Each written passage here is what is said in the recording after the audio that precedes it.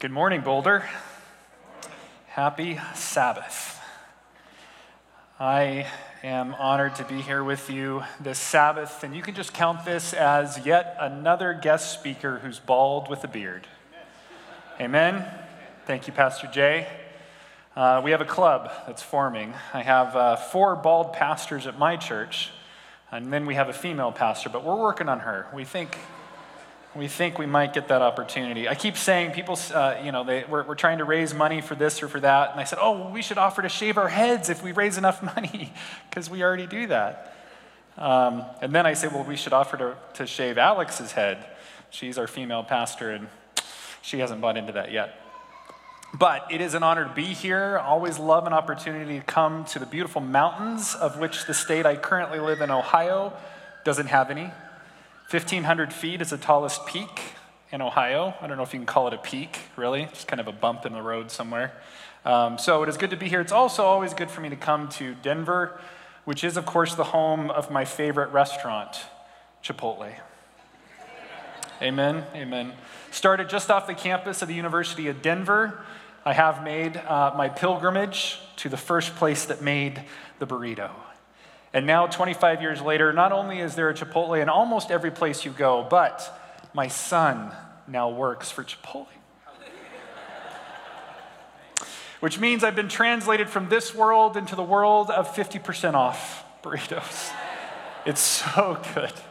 And I can go now, and I can, he's usually the shell guy that's just getting the shell warmed up and going, so I'm always like, hey, take care of me. And then he goes and he doesn't just put the little bit of rice and he adds it up. In fact, I had college students once teach me about the double wrap. Do you know about the double wrap? The 2 shells instead of 1. The advantage of the double wrap is that they can make it as big as they want and it's less likely to have problems, right? So, or you get a bowl and a tortilla shell, and then you can just make as many burritos as you want along the way. There's so many. Talk to me later.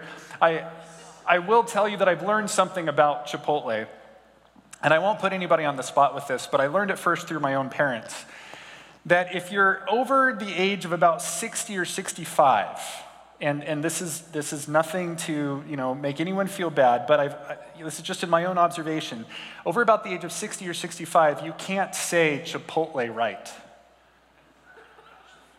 You say Chipotle or Chipotles, or Chipotle, or any number of different things, but not Chipotle. My mom will say, are we going to go to Chipotle's? I said, no, we're going to go to Chipotle. I said, yeah, that's what I said. No, that's not what you said. You said Chipotle's. But then I was with my parents recently, and we were ordering pizza from a place, and they had the Greek olives.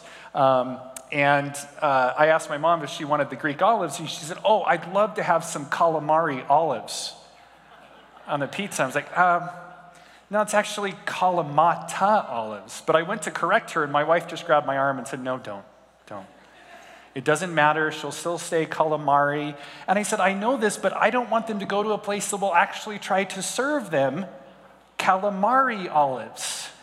Which I don't know that those exist, but it's not Adventist. Anyway, it's okay. I'm also excited to follow a good friend of mine, Brother Icky, who was here this last week. And I got to watch his message at the start of this series on Colossians called Jesus Manifesto. Icky, when I was the chaplain at Walla Walla University for 14 some years, I would host a lot of different speakers. Icky was one of those, and I remember one time we brought Icky in to speak, and he and I were having a meal at a local restaurant, and we were talking to the waitress, and we got into talking about religious things. We were having this good conversation, and then we realized we hadn't introduced ourselves. So I introduced myself. I said, my name is Patty, and she gave me the look. I'm kind of like, Patty? Isn't that a girl's name? And then, of course, I had to explain what I always do. Well, no, it's a guy's name. It's from Ireland. It's Paddy, and went on all this. And she says, okay, well, that's different. Then she turns to my friend, and I thought to myself, well, this isn't going to get any better. I said, what's your name? My name's Icky. Huh? So Patty and Icky, a great pair together. But today, We are in week 2 of a 9-week series on the book of Colossians. And what I love about being a part of the Global Resource Collective, something started here in Boulder, is that at my home church in Kettering, we're also going through the same series. And so one of my young adults back there, I'm the young adult pastor at Kettering, one of my young adults is actually preaching this message in just a few moments back there. And so she and I have been connecting about this verses 11 to 14, and talking over it the last few weeks. It's been a lot of fun to dig into this. But as we look into the book of Colossians, let's talk a little bit of background. Icky introduced things a little bit last week. Let me tell you a little bit more about the book of Colossians as we get into it. And as we do that, let's have another word of prayer. Father God in heaven, thank you so much for bringing us all together today. Thank you for a chance to worship. Thank you for your word, and the word that we have to read, and the word that became flesh and made his dwelling among us. I pray that you would lead and guide us as we spend time together this morning, that your Spirit would help us to see what we need to see, to hear what we need to hear, that we may in our own lives have a more clear revelation of who Jesus is, so that revelation will give us the courage and the strength to go where we need to go and to reveal Jesus to a world in need. Thank you for being with us and teaching us now. In your precious and holy name we pray. Amen. Amen. So the book of Colossians was written about the same time as the book of Ephesians. In fact, probably from the same place. Paul was in chains. He's in prison, and he's writing to these churches in different places. Now, the church in Colossae was not a church he had been to before. It was planted by a man by the name of Epaphras. And Epaphras has come to Paul to tell him about some concerns he has about the church in Colossae. It's a beautiful thing. They're doing good things, but there's some false doctrines and some false teachings that are starting to creep in to the church community. And Epaphras doesn't know what to do about this, so of course he's gone to Paul to get some help. Help me figure out, Paul, what do I need to do? And if you read Colossians and Ephesians at the same time, it's fascinating because Paul says a lot of the same things in different ways. And so I encourage you to read both books as you go through this series and just see how different things are said in different ways by Paul. But he goes to try to figure out, what do I do about these false doctrines and these false teachings? What do I do about some practices that are starting to creep in to this church community? Now today we may expect Paul to write back about these things and to address them one by one. Start off, okay, here's a false teaching, and let me tell you what to do to fix it. Here's another one, let me tell you what to do. Here's another one. But Paul doesn't go through a list of all the false doctrines and false teachings. Paul's approach to try to clear these things out of the church is, one, to pray. He prays for the church. He opens the letter with a prayer. And then his response is to exalt Jesus. He says, in order to address these false things, we're going to make sure that you know who Jesus is. We're going to have Jesus high and lifted up, because if Jesus is high and lifted up, if you understand an idea of who Jesus is and what Jesus has done for you, then everything else, all the other priorities are set in place. In fact, I would venture to say that all of our biggest problems in the church today comes from when we don't have Jesus high and lifted up. When we don't have a clear enough understanding of who Jesus is, when we set all these other things as priorities other than Jesus, then we start to have problems. And that's what Paul is trying to correct.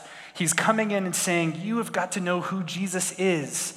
He believes that by knowing Jesus better, one will be better equipped to distinguish right from wrong, good from evil, light from dark. And his statement echoes what he said to the Corinthian church when he said, when I came to you, brothers and sisters, I did not come proclaiming to you the testimony of God with lofty speech or wisdom, for I decided to know nothing among you except Jesus Christ and him crucified.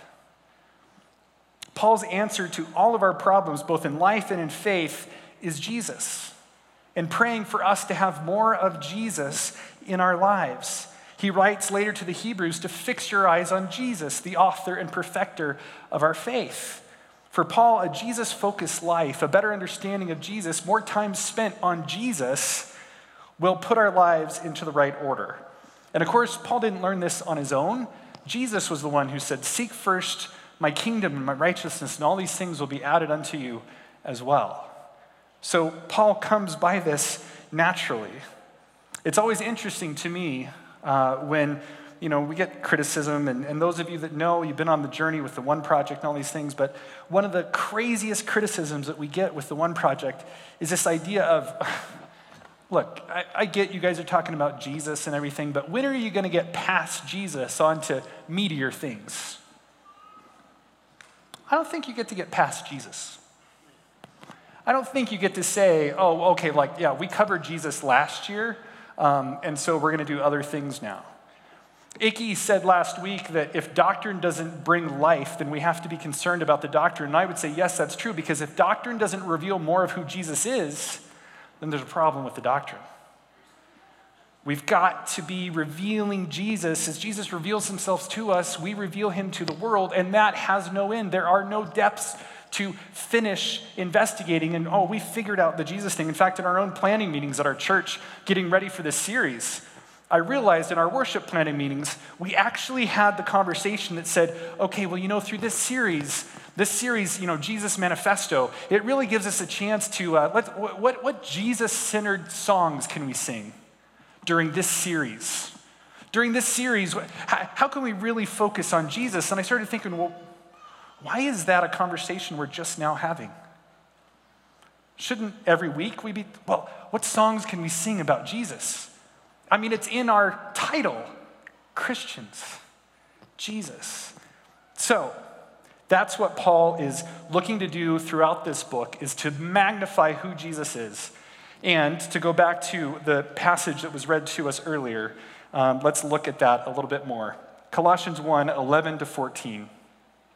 Paul is praying, and this is how he ends his prayer. He says, "May you be strengthened with all power according to his glorious might, for all endurance and patience with joy, giving thanks to the Father who has qualified you to share in the inheritance of the saints in light.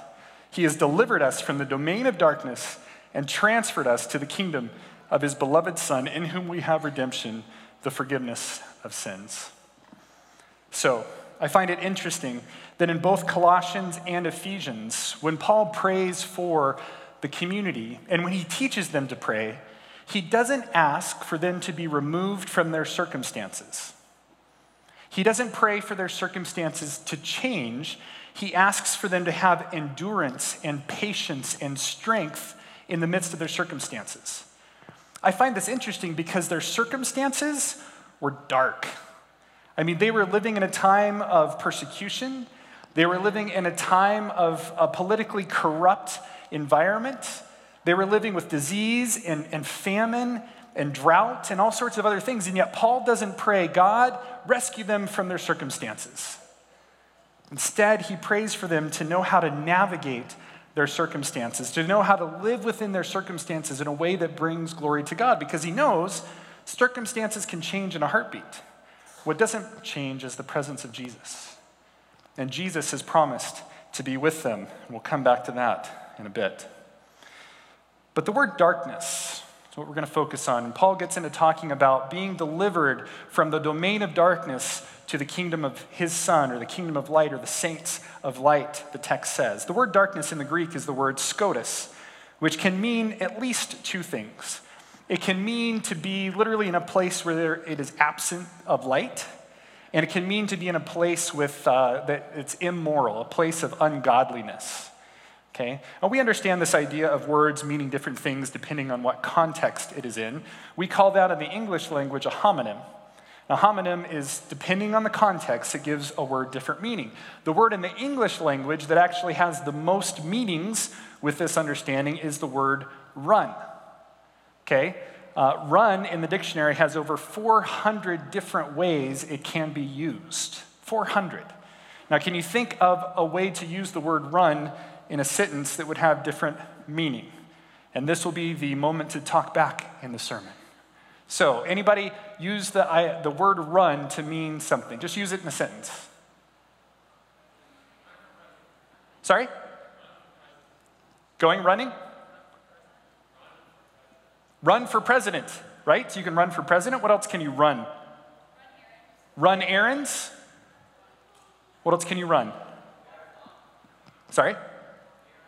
A marathon? Run a marathon? How about your jelly and your peanut butter and jelly sandwich can run? right? Or your stockings are, I don't know what girls call these nowadays. Tights, stockings, nylons. I have no idea what it is. I just know I don't wear them, as far as you know. Yeah, you can have a run in your stockings or a run in your nylons. There's all sorts of ways to run, right? 400 different ways to use it. And darkness can have some of that same kind of thing. You can be in a dark room, right? You can go dark with a secret. You can be dark complected, of which I am the opposite.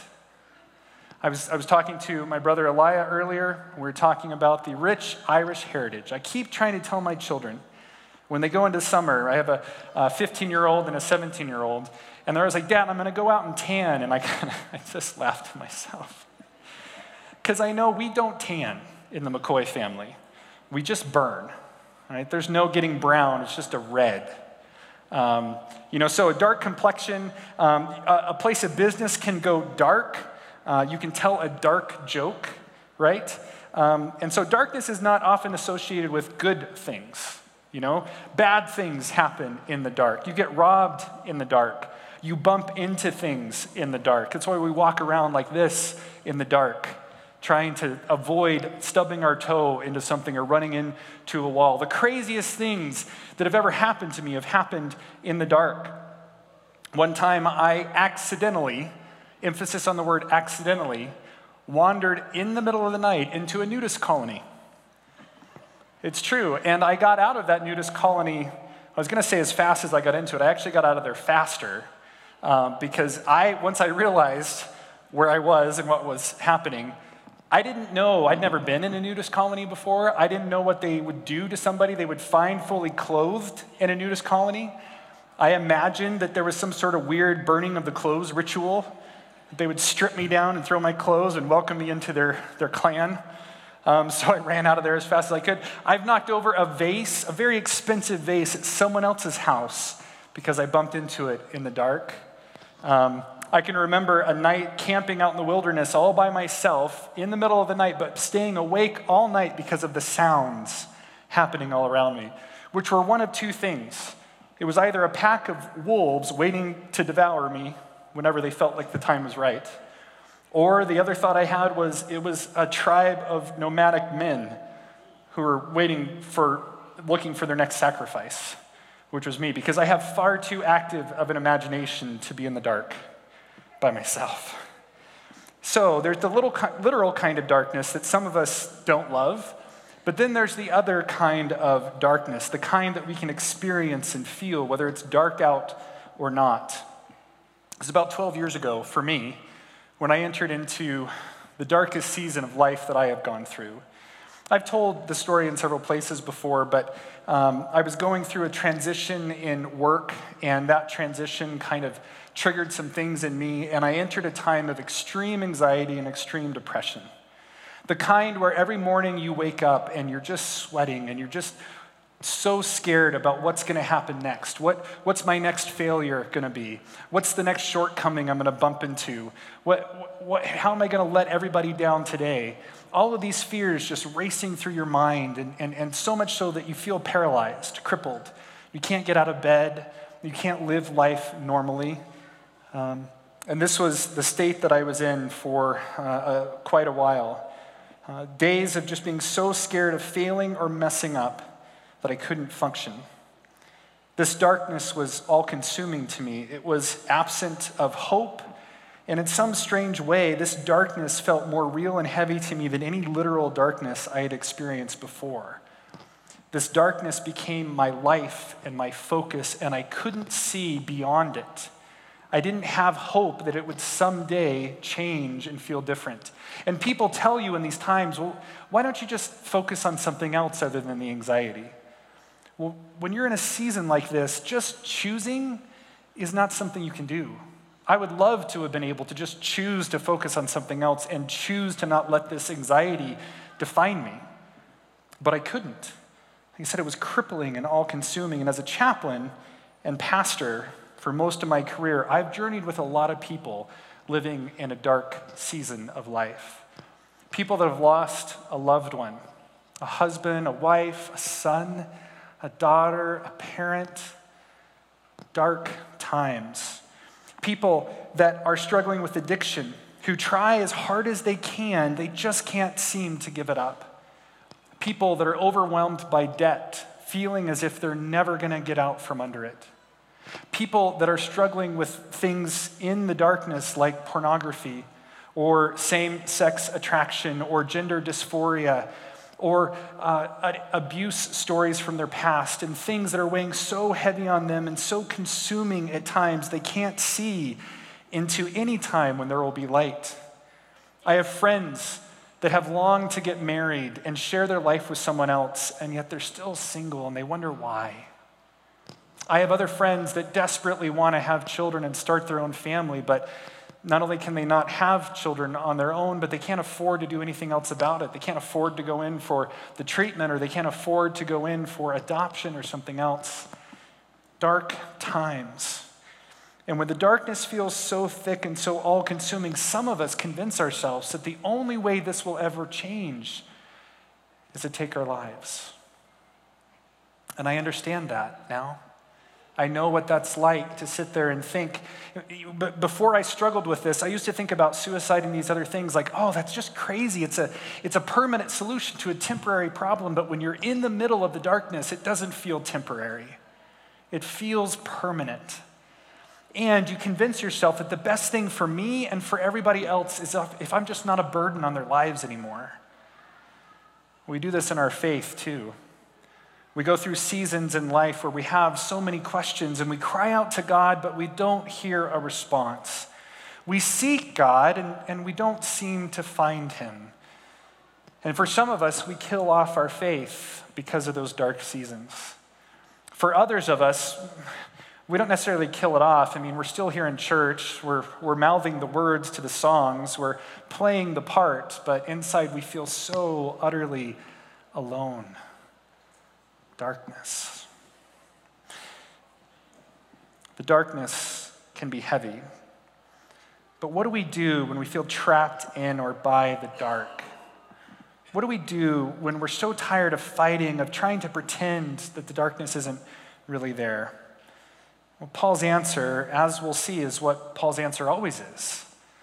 It's Jesus. It's Jesus. It's learning to focus on Jesus and what he is and what he has done. And that will help us see us through these dark times. For when we focus on the darkness consumes us. But when we fixate on the light, the darkness runs and hides. And I know it's not that simple. Again, it's not just an easy choice to make. It is a fight, and we'll talk about that. But what I have learned about the dark times is something that the group Switchfoot sings in one of their songs, is sometimes in the darkness, it's the shadow that proves the sunshine. Sometimes it's the shadow that proves the sunshine. So let's look to Scripture to see what it has to say about Jesus and light versus dark. Well, first of all, the Gospel of John tells us that in the beginning was the Word. And the Word was with God, and the Word was God. He was with God in the beginning. In him was life, and that life was the light to the world. Jesus, we believe, is that Word. For John goes on to say that the Word became flesh and made his dwelling among us. So Jesus is the Word, and it goes on to say that in him is life, and the life is the light to the world, and that the light shines in the darkness, but the darkness has not overcome it. Another way to translate it is the darkness doesn't understand it. We see this phenomenon and we walk into a dark room and we go to light a candle. What wins in that scenario, the light or the dark? When you light a candle, the darkness goes running because the light fills the room. And that's what happens. The darkness can't overcome the light. We see this in the stories of Jesus time and time again. That Jesus goes into the darkness. He came into the incarnation, became flesh, came to the darkness to shine a light in the dark places, to go into places that we would never dare to go. And when he does that, what happens to the darkness? It goes running, right? So there's the places where Jesus comes into contact with dark forces, right? Jesus goes to the region of the Gerasenes, and he comes across two men who are possessed by a demon. These men have been considered too powerful and too dangerous to go and do anything with by the people that live there. They've tried to bind them. They've tried to overpower them, but they can't. And so now they just try to leave them alone and steer clear of this space, this darkness. But Jesus isn't bothered by that at all. Jesus walks right into it. And what happens when he does? Soon, the demons go on the run.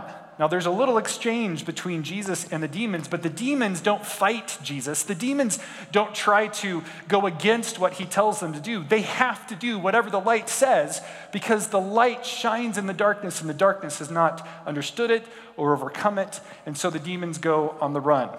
We see this in Luke 4:2, when a demon-possessed man confronts Jesus in the synagogue. And Jesus commands the demon to be silent and then come out of the man. And the demon has no witty comebacks. The demon doesn't say, make me.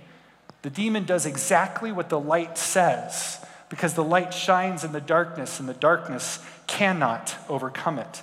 Then Jesus confronts those suffering under the effects of darkness. To the man who was born blind since birth. The man born since birth. That makes no sense. But a man born blind, born in darkness, Jesus gives sight.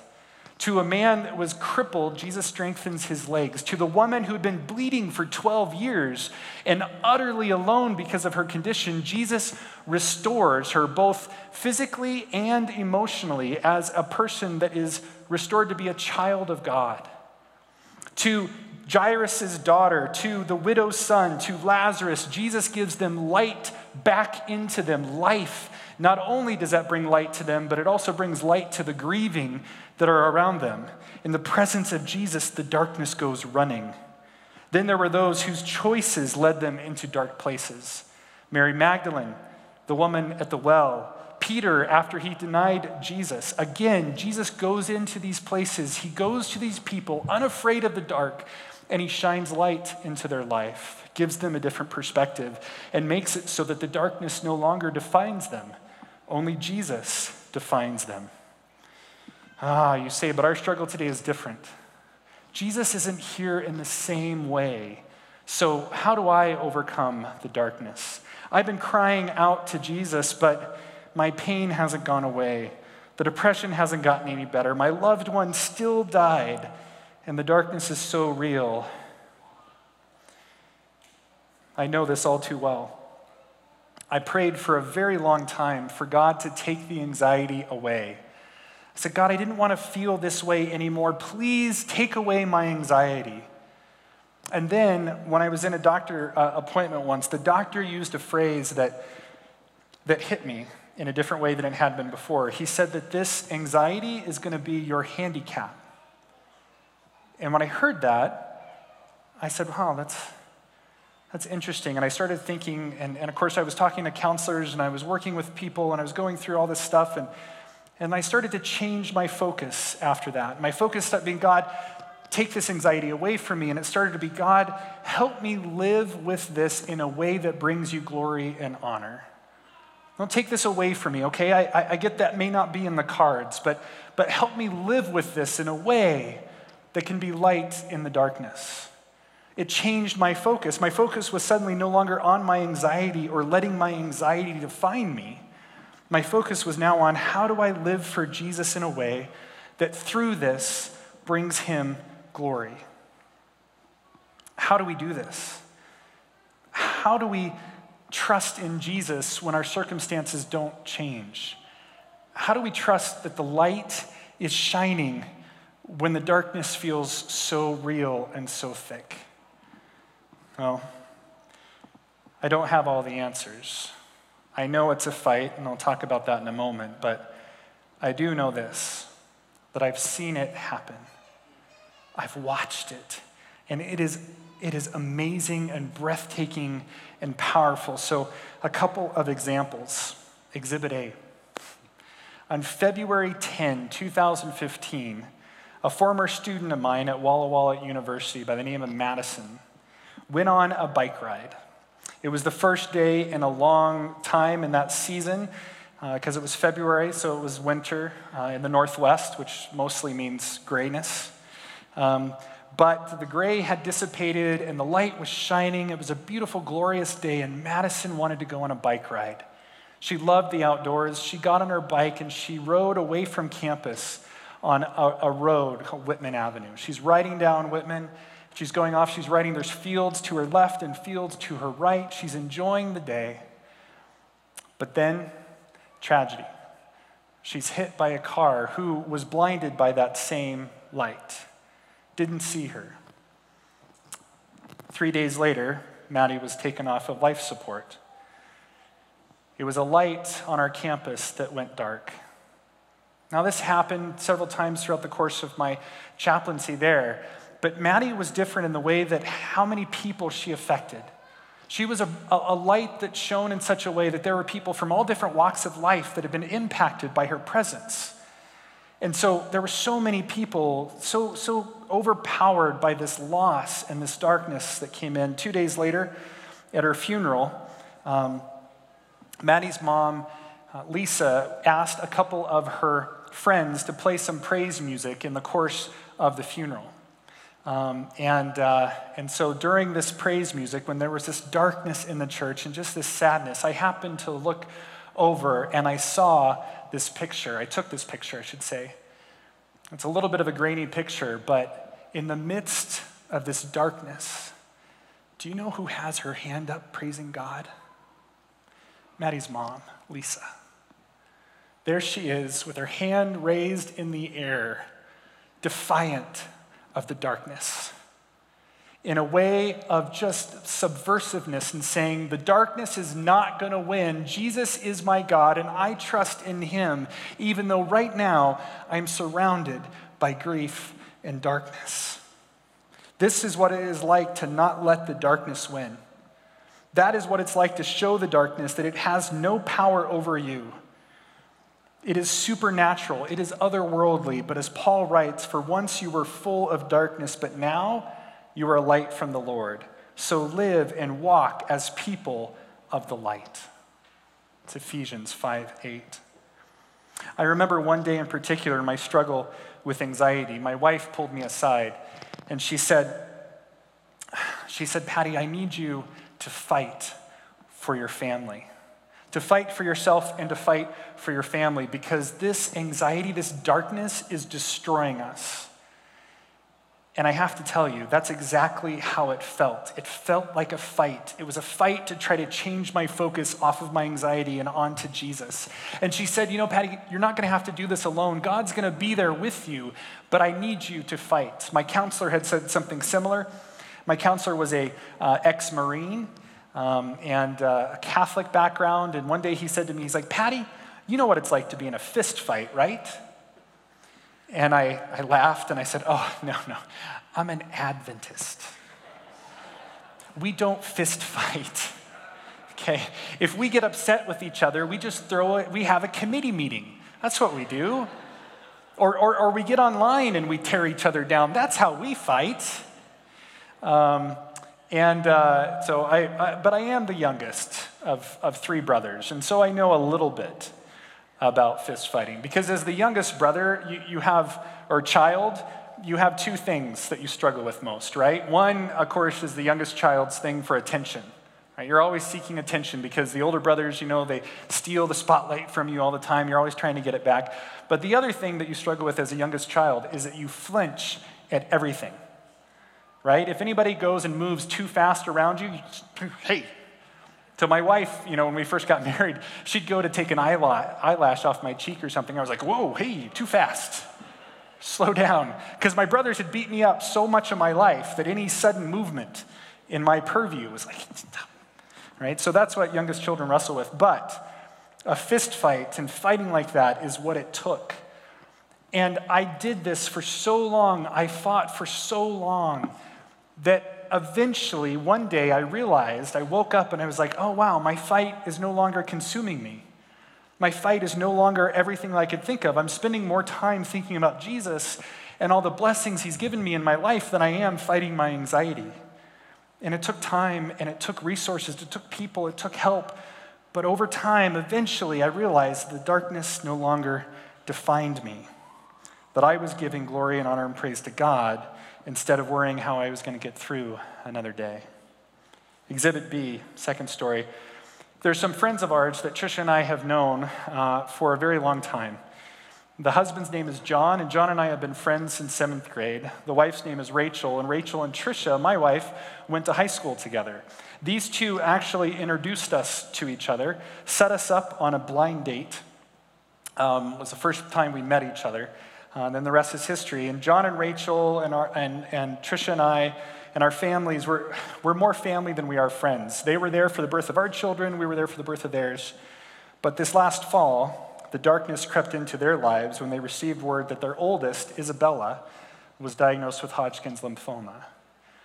Well, this is scary stuff. And they were sent into a time of just being scared, beat down, entering the unknown. They started reading more about the disease. They started reading more about what they were going to do, and they went full on into treatment.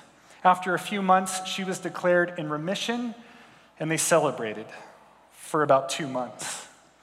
And then she started feeling sick again, and started to have some problems. They went back in, diagnoses this time, stage 4.